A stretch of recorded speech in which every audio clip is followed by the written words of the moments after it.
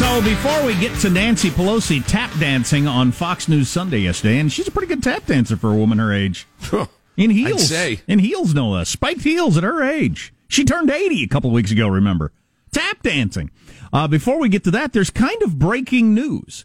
So all across the country, you got these anti-shutdown rallies that are happening with varieties of success and messages and crowds, but they're happening in different places across the country. And Facebook has just announced in some states you can't promote them. Can you read that to me, Sean? Facebook has said says it has removed promotion of anti-quarantine events in California, New Jersey, and Nebraska after consultation with state governments. Says it is working to get answers from New York, Wisconsin, Ohio, and Pennsylvania as to whether anti-quarantine protests break those states' social distancing measures. So the excuse they're using to censor the promotion of these rallies is that by their very nature,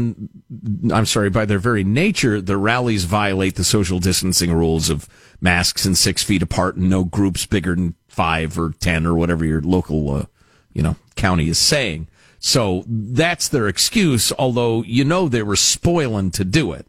Because it is, oddly, in ways I can't quite explain, I guess I can, a more a right-wingy thing than a left-wingy thing. So right, I get they're that. looking for an excuse. Does this have anything to do with the whole we still haven't nailed down whether Facebook is a newspaper or not? It's not. Please don't ask them to censor, because they're so bad at it. It's the number one way to share information in the world, isn't it? Certainly in America. I believe it is, yeah. And you can't share a message about gathering for political reasons. Right, because it violates our quarantine measures, which are regulations issued by unelected bureaucrats, Boy, this is a which tough may one. be a good idea, and they may be fine. But, come on now. This is a tough one. So is there any reason the government would weigh in this? Because it's not a government entity. It's Facebook. It's Congress not stopping it. Although the governors are ordering a message service not to promote it. Well, so I'm not sure you could use the word ordering. I think Facebook is literally looking for an excuse to censor this stuff and got it. And the governments are saying, no, yeah, you're right. It violates our regulations. But the competing rights, whether or not they have standing here or not, the competing rights are the right to peaceably assemble and to, come together with a political idea versus government's ability to say, hey, for everybody's benefit, you have to do this, like you have to get immunizations or whatever. Right. One of the more dryly amusing signs I saw from a conservative woman was "My body, my choice." I'm more afraid of poverty than the coronavirus. Yeah, the argument against that, I think, would obviously be you get an abortion. That doesn't have an effect on a whole bunch of other people. It certainly has an effect on that one individual. Right, I get it. I get it. On the other hand, it's we as a society, led by academics and politicians, are way, way, way too quick to dismiss people's economic needs. But your point is well taken. I take your question. I take your question and poop on it. You what? So there's a terrific article in the WAPO about this whole thing, by the way, that is informative and exposes media bias, and it's really good. We'll get into it eventually, but there are 3 brothers who are promoting a lot of this stuff, and they're super hardcore pro Second Amendment people. Like they have the same mom and dad brothers, or yo? No, they're siblings, Jack. Okay. And they're promoting a lot of these things, which is an interesting aspect of it. But anyway, do what you feel like you got to do. Right? Wear a mask. So or don't. I don't know. I'm sick of this. I'm tired of this. I'll get to these numbers. Or don't. Do or don't. Or wear a mask. I don't care. Climb on top of the first person you see and lick their face. Do whatever you want. I'm tired of talking about it. I don't even care about me anymore. I sure as hell don't care about you. That's hilarious. I do think that point will come where people kind of feel like that, and maybe we're already there. I don't care. I'm just going outside. I'm going to jump on the first person I see and lick their face. Try to stop me. Well, I got a 1 in, 10 chance of getting it. And then if I get it, I got a 1 in 10 chance of really getting sick. So screw it. I'm going out. And depending on where you live, you may have already had it. So, right. There are some new polling numbers that are kind of interesting. People are liking Congress a little bit more, which you couldn't go down. You couldn't go down from where we were, but they're liking Congress a little more. I'll hit those poll numbers. But I just mentioned them because Nancy Pelosi is the Speaker of the House. She's the top dog in Congress, and she was on Fox News Sunday yesterday. And the reason I think this is entertaining, this is a really long clip, and I hope it's entertaining enough to justify its length. But it gets to the nonstop media fascination with when did you start taking this seriously? And if you'd had started taking it seriously earlier, Mr. President, millions of lives have been saved. You have blood on your hands. And just every press conference they get into this conversation. And I wish we could just, let historians write about this when we're done. But oh, yeah. And I've seen people essentially arguing that because I came to the truth 3 days before this other person, well, they do a touchdown dance. Yeah. They're like, oh, I knew. I'm the smart one. I'm the one. They're an idiot. And come on. As Joe said earlier, the closer thing to reality seems to me is that everybody to some degree was slow to catch on to how serious this was, except for the people that say every disease is going to be a pandemic. They don't get the sensationalist media. Right. They don't get credit for always claiming this is going to be this. But so Nancy Pelosi and Mayor de Blasio in New York were both promoting the Chinese New Year at the time that this virus was going on to try to make sure that business was good. And they kept the Chinese vote in their city.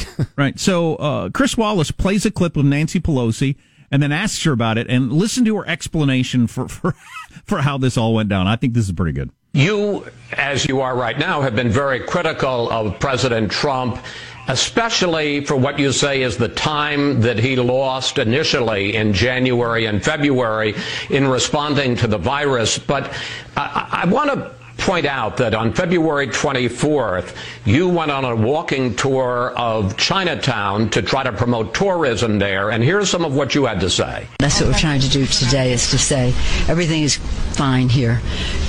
Come, because precautions have been taken. We think it's very safe to be in Chinatown and hope that others will come.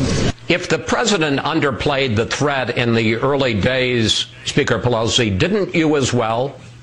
No, what we're trying to do is to end the discrimination, the stigma that was going out against the Asian American community. And in fact, if you will look, the record will show that our Chinatown has been a model of containing and preventing the virus. So I'm confident in our folks there and thought it was necessary to offset some of the things that the president and others were saying about Asian Americans and making them a target of violence across the country. In fact, some hate crimes. But forgive me, don't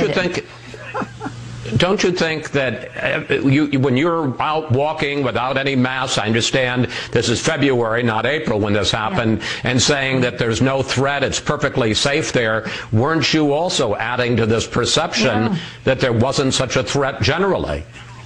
No, I was saying that you should not discriminate against Chinese Americans, as some in our administration were doing by the way they were labeling the flu and that. No, indeed. And again, I think if you check the record and it's current, you will see that our Chinatown has been a model in all of this. And that's what we're saying. Look to them for answers. Don't look to them to place blame.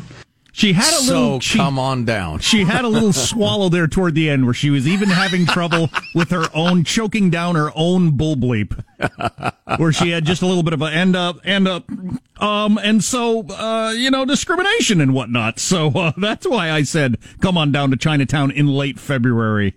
So let's check the math here. You have a horrific pandemic started in China. Chinese nationals left China, came to the United States and spread it. And they're particularly clustered in one part of town. But allegedly there are people saying mean things about them somewhere. Therefore, to counteract that, you should come down and get you some. How about you just encourage people not to say mean stuff? Why do I gotta go? How is that the countervailing force? Well, that was bullcrap, but I thought that was I thought that was something. Politicians are just unbelievable. Yeah. They do what they do.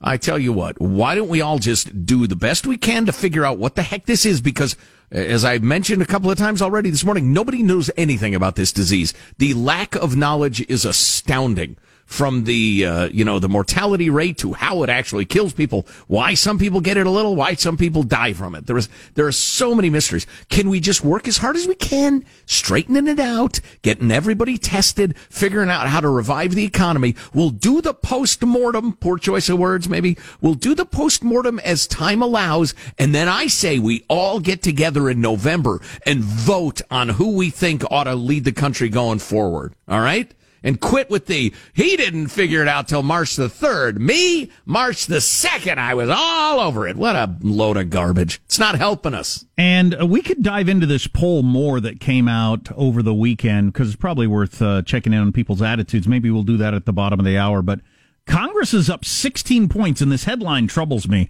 Americans warm to a long-despised Congress after it sends direct help to millions.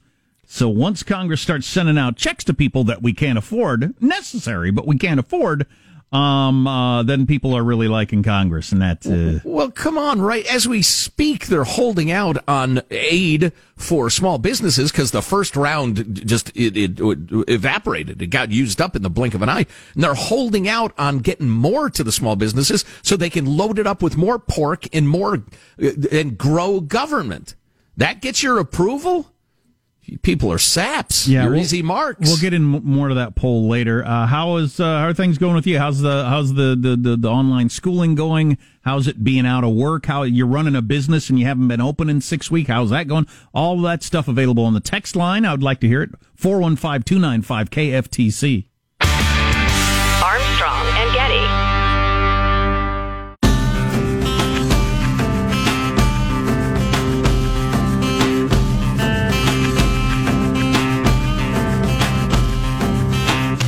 The Armstrong and Getty Show.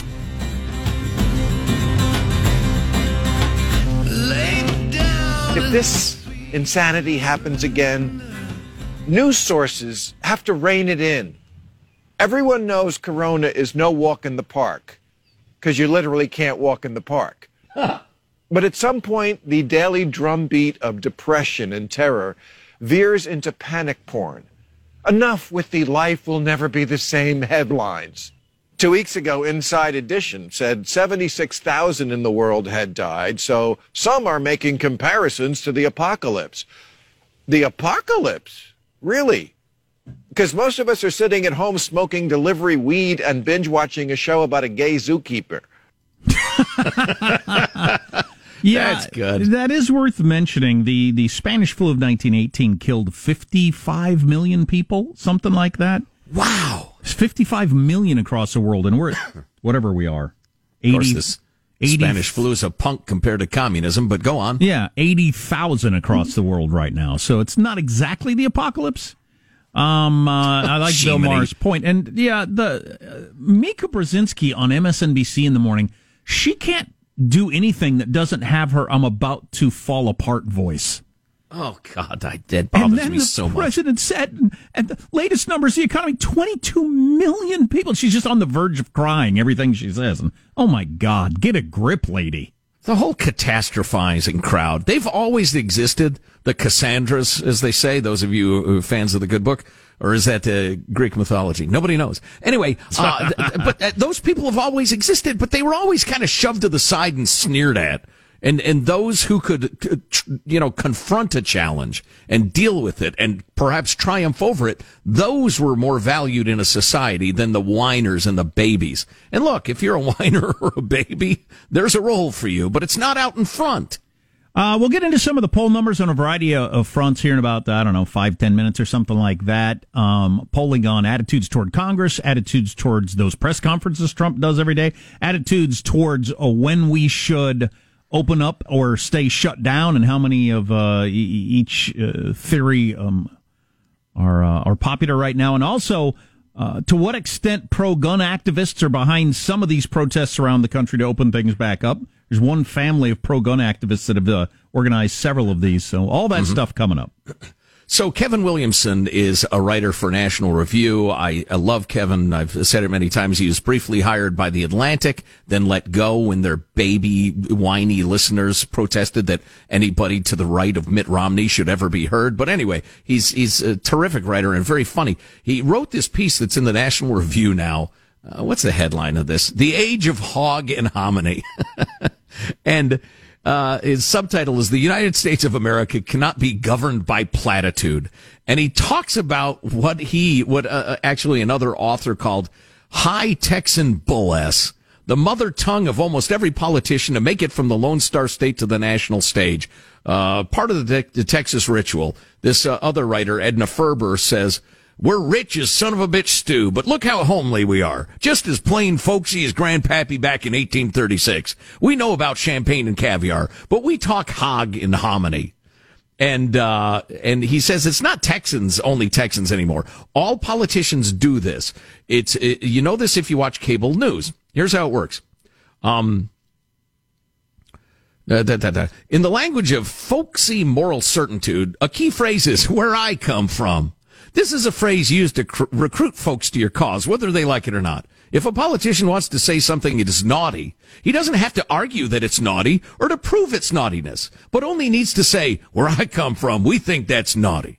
And thus the hard scrabble, honest working class cartoons of Scranton or Cleveland or Toadsuck, Arkansas are reduced to moral ballast for the convenience of some Harvard-educated millionaire lawyer who is too lazy to sue insurance companies for a living and went to Washington instead. Wow. No surprise that Elizabeth Warren is big on "where I come from." And this is an actual quote. "Where I come from, nobody calls fine print, hidden fees, and surprise penalties negotiated contract terms or innovations. On a polite day, my brothers in Oklahoma call that kind of stuff garbage." That's pretty funny. In reality, there's a bit more to those legal questions than folksy moral certitude will admit, which is why those nice gentlemen over at Kirkland & Ellis earn $1 million a month or so. This is not news to Professor Warren of Harvard Law, where they expect their students to actually learn about contract law, negotiated contract terms and all, and will not accept nuggets of folksy wisdom of her brothers in Oklahoma or her Cherokee princess great-grandmother or whatever, as though these are of value. It's very funny. I'll hit you with a little bit more later, but we'll put a link at ArmstrongandGetty.com.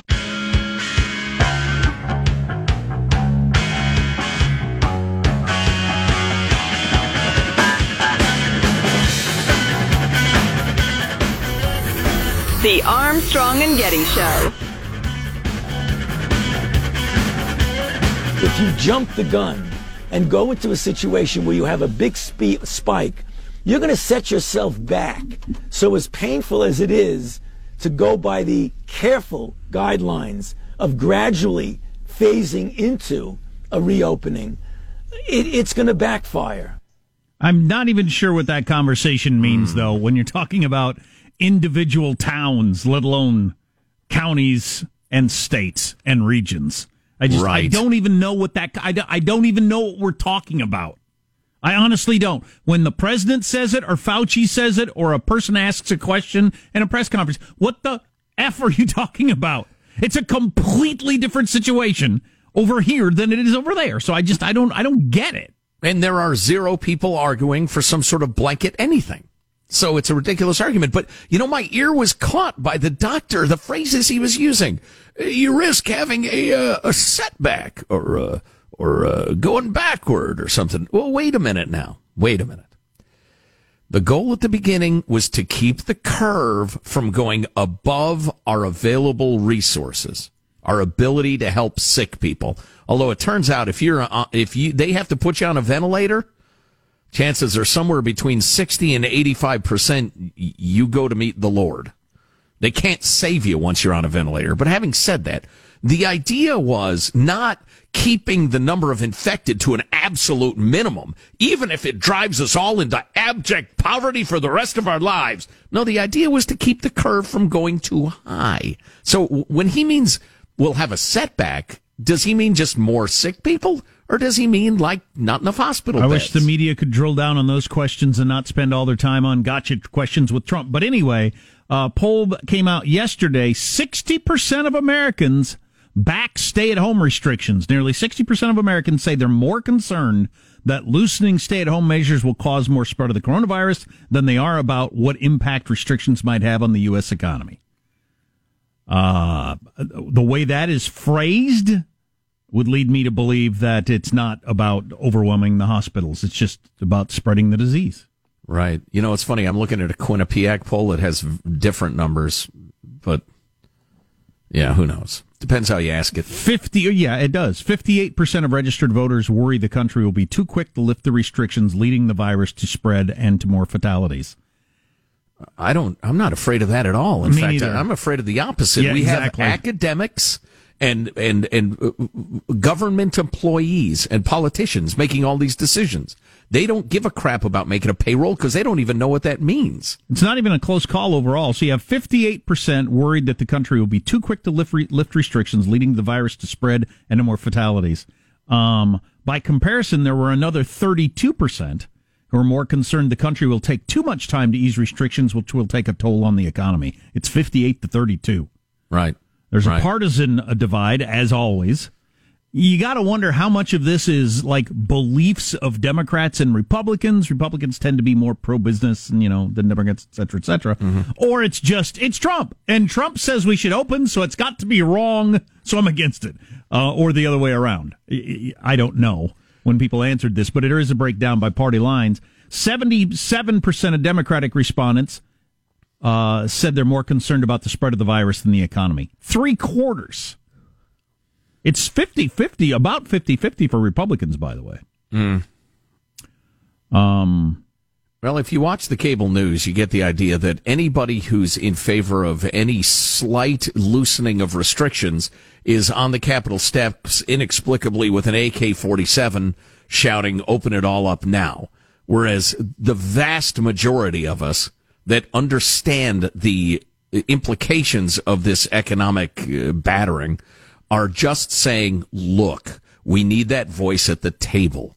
We need the voice of economic growth and survival at the table. It can't be all the academics and politicians. That was Wall Street Journal NBC polls from numbers from yesterday that we were talking about. Now, on Friday, Gallup had some numbers come out.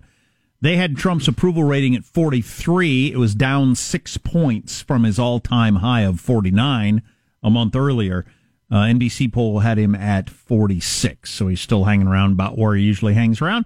Congress's approval rating, on the other hand, practically doubled, reaching 30% for the first time in over a decade. Almost doubled their approval rating. U.S. satisfaction with the direction of the country has tumbled 12 points in a month, which is a pretty big drop. Tell you what, if you're pleased with the direction of the country right now... I was going to say why? that. 30% of Americans are satisfied with the way things are going in the U.S. Who are you? Well, everything's closed, my retirement's gone, and there's a killer virus lurking outside my house. I'm perfectly happy with the way things are going. I used to live in a pit full of rattlesnakes in a drug cartel section of Mexico. So this is great. I don't know. Clearly, there's a giant chunk of the country you shouldn't ask these questions. I think we're on the right track. Things are going quite well. I approve.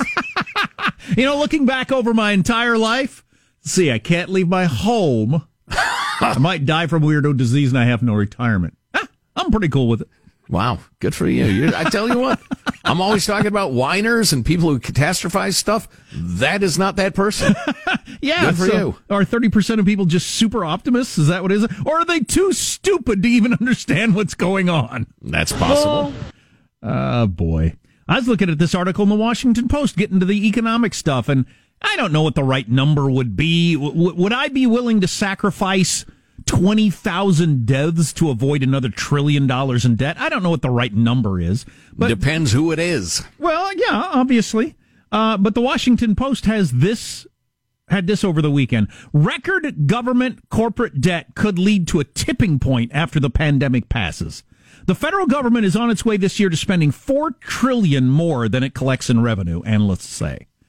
The reliance on so much debt will leave scars after the pandemic passes for years, maybe decades to come. Oh, good. That's let's some put our serious best stuff. and brightest people on that, please. Okay, seeing if we can, head off the worst of those possibilities. Let me read you one paragraph from it. The United States is embarking on a rapid-fire experiment in borrowing without precedent as the government and corporations take on trillions of dollars in debt to offset the economic damage of the coronavirus pandemic. That's some seriously serious stuff right there. I just hope it's getting the attention it deserves. I tell you what, we may have to just do a little trimming around the edges. Sell Florida back to the Spanish. New Mexico goes back to regular Mexico. Sell Alaska back to Putin. We're going to need the cash. New Mexico goes back to regular Mexico. Hilarious. Exactly. Peggy Noonan over the weekend in the Wall Street Journal wrote a little bit. 22 million people have applied for unemployment since the pandemic began, and it's going to get worse. This is a never-before-seen level of national economic calamity. History does not get bigger than this. Agreed. I hope people recognize on the economic portion just how big this is, and there's decisions still being made to make it worse, possibly. There is a sickness out there, Peggy Noonan wrote, but we cannot commit suicide out of fear of dying. We've got to get this thing up and going again. Wow, I need to read that whole column. That's exactly where I'm coming from. It is really good. Committing suicide out of fear of dying. Whatever you do, professionally or for fun, I'll bet you can come up with your own metaphor. But I know, for instance, in the game of golf, if you're terrified of hitting a bad shot, you'll never hit a good shot. If you're a realtor, and the one thing you must avoid is showing a house to somebody who's not a serious prospect. I mean, if you focus on avoiding the negative, and in this case, we're just so fanatically focused on people not getting sick, which is a noble aim, granted, but I'm afraid, as Peggy is hinting there, we're going to choke ourselves to death to avoid, inhaling a bad smell, as it were. Gosh dang it, we got to keep all this stuff in perspective. Yeah. And the fear porn of the media is not helping, I don't think. Oh, I was going to mention, the different states are trying different things. I saw one state, they're going to open their businesses back up, but it's only the curbside delivery. You can't, no people coming in your store or whatever. But it's like, well, if you go to Best Buy has been, is an essential business. It's been open this whole time, but at least the Best Buys in my neighborhood, when I bought a laptop a weekend ago, you either order online or you can walk up to the door and order. The store is closed and they bring it out to you and you pay there at a pretty carefully controlled little checkout stand. All businesses, there are states that are opening up all businesses that way. That seems like a pretty good model to me. I don't know why that can't be today in everywhere. Right. Yeah. And it's question mark piled on question mark, too. We were chatting about this a little bit earlier today. I was doing my very best to understand everything I could so I could come out of the gate today and advocate, whatever plan for loosening up the economy again or whatever standards ought to be advocated. And just, it's all question marks about the fatality rate of this thing, how quickly it spreads, who has it, what it does. People don't even know why you die when you die. Lack of oxygen to the organs. Yeah, but why? You're intubated. They're pumping oxygen into your bloodstream. What's going on? Why the kidneys? Why is it causing cardiovascular problem? Why does it do liver damage? There's just so many question marks. But here's one more question mark on top of it. And Tel Aviv University in Israel is taking, they plotted the rates of new coronavirus infections in the U.S., UK, Sweden, Italy, Israel, Switzerland, France, Germany, and Spain. That's pretty thorough. And the numbers told a shocking story. Irrespective of whether the country quarantined like Israel or went about business as usual like Sweden, coronavirus peaked and subsided in the exact same way. That has got to be the lesson that comes out of this thing for the next one. Well, I got to admit, maybe it's just, I'm in a war footing or something, but I read that and think, I wonder if I can depend on that science and that math and the rest of it, because there's so many question marks. But, so this doctor who is in charge, Professor Yitzhak Ben Israel of Tel Aviv University, his graphs show that all countries experience seemingly identical coronavirus infection patterns, and the number of infected peaked in the 6th week and rapidly subsided by the 8th week. The Wuhan virus follows its own pattern, he told an Israeli news agency. It is a fixed pattern that is not dependent on freedom of quarantine. There is a decline in the number of infections, even in countries without closure, and it is similar to the countries with closures. Now, I'd like to look at that math. I want to check, are there learned people commenting on this study and pointing out flaws to it? I don't know, folks. Evidence is not proof. But I do find it troubling that nobody's talking about this idea. The idea that, look, the Chinese bat coronavirus scientists were sloppy, irresponsible, and unethical, and the Chinese communists covered up, and that will kill hundreds of thousands of people. But there's nothing we can do about it now, or at least not much. And we just have to live through it. Let's not crush our economy while we live through it. I don't know. I wish I knew the answer. So we got some teachers weighing in on the text line with how the teaching the kids is going, or parents. How is that going from your end? Oh, I'll have to read that funny tweet I saw about that over the weekend, about what it's like to have be a parent with kids in these online classes. It's not easy. Yeah. Among other things, pot usage, another good study on pot usage. You'll be shocked. It's what's happening with pot usage with more people staying home. I think it. Wait a second. I'll bet you won't. That's next. Armstrong and Getty.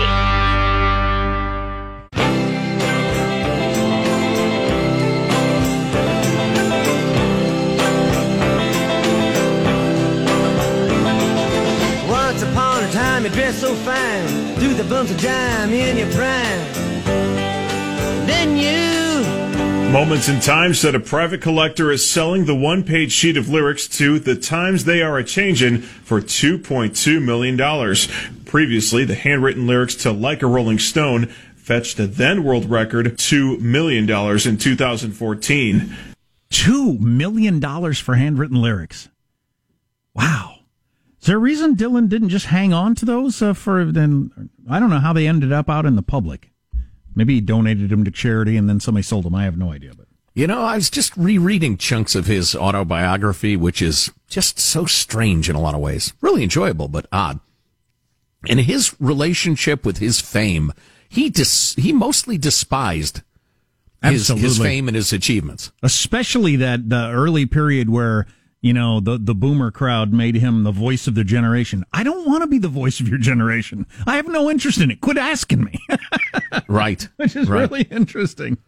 Oh, speaking of Bob Dylan, and I'd buy those if I had unlimited money, because that's so incredibly cool. But it's just a question of how much money you have. Not the times they are a-changing. I'm so played on that. I just, sorry. I don't want They are a-changing, Jack. Like a Rolling Stone, not about those. I got into Visions of Johanna over the weekend. For some reason, I'd never listened to that song in my entire life. Yeah. And now I'm on a kick. I've listened to like 15 different versions 50 times over the weekend. I've been craving art lately. I think it's this nonstop onslaught of like facts, whether it's economic numbers and everything else. So I was craving art, and I went Dylan. Oh, hey, speaking of Bob Dylan, hey, Sean, do you have that thing I sent to you earlier? Yeah, sure. Listen to this. This is Bob Dylan singing the Book of Genesis. When God created the heaven and the earth, and the earth was without form and void, and darkness was upon the face of the deep. And the Spirit of God was upon the face of the waters. I'm sorry. And God said, let there be light, and there will light. So, listen, obviously that's of just... The Bible! Okay, that's right, sir. Okay quality, that's entirely computer generated. Oh, okay. That's just using his vowels and his consonants and a computer spitting out. There's Bob singing the Book of Genesis, which he's never done, as far as I know, in his life. And it's just the only reason we're playing that is the whole generating something out of nothing and having it sound authentic is getting close. Similar technology to when they had Joe Rogan talking about monkeys playing hockey, right? Where they just no, I was crushed when I realized that was not authentic. Yeah. We all were, Joe. Monkey hockey is wow. Talking something about to think about. Bob Dylan and monkey hockey is pretty a good lead into the latest study on dope smokers. Oh, before we get to that, can I just say something really quickly to finish up that study about the Israeli study about all the different countries and the way they've handled the coronavirus, and there's practically no difference between how it progressed and peaked and started to diminish, no matter whether they went crazy hardcore crackdown like Israel or practically nothing like was it Sweden or Denmark? Doesn't matter. One of your cold weather countries with blonde women and skiing. Anyway, but their conclusion was not to do nothing. It was that you have very little variation between just reasonably cautious social distancing and masks and that sort of thing and total shutdowns. Their results were almost the same. So we really need to talk seriously about loosening up and getting the economy going. Anyway, having said that, I believe you are going to light up a bowl, Jack. I'm not, but as the drug fiends say, some of your dope smokers are increasing their marijuana use, according to this latest weekly study. Shocking. About a third have increased their marijuana consumption. About a little over a third have stayed the same. 14% less than usual. 7% don't know. Which is such a great stoner answer. I don't know. I'm just stoned. You smoking more dope or less since you're locked in your house all the time? Smoke it till I'm really, really high. And then full 14% preferred not to say. I'm not telling you, man. None of your business. Are you a narc? You look like a cop. Stoners, which brings us to skateboarders, which brings us to municipalities, including L.A., plowing sand into skateboard parks to make sure nobody skates. You've got to be kidding. I am not kidding. Wow. You just made a sandbox. Now people are just going to play a different game. You going to try and tell me that this isn't people with power falling in love with their power? I think it is. It's absolutely what's happening. And in California, where clearly it's not happened the way it has happened other places. Yay, right. You did it. You beat it. You flattened the curve. So now you're cracking down more? We're adjusting the goalposts, moving the posts, as they say. That is really something. I did have a couple of texts I want to get to from people who are dealing with the online schooling thing. If you have kids, that's taken up a lot of your day every single day. I talked to a teacher who said, yeah, it's taken up a lot of our day every single day, too. Even if we only do 1 hour of online classroom, there's like 9 hours of tech help and password resets and that sort of stuff. Doesn't that sound like a good time? If you're a fourth grade English teacher or something? Oh, my God.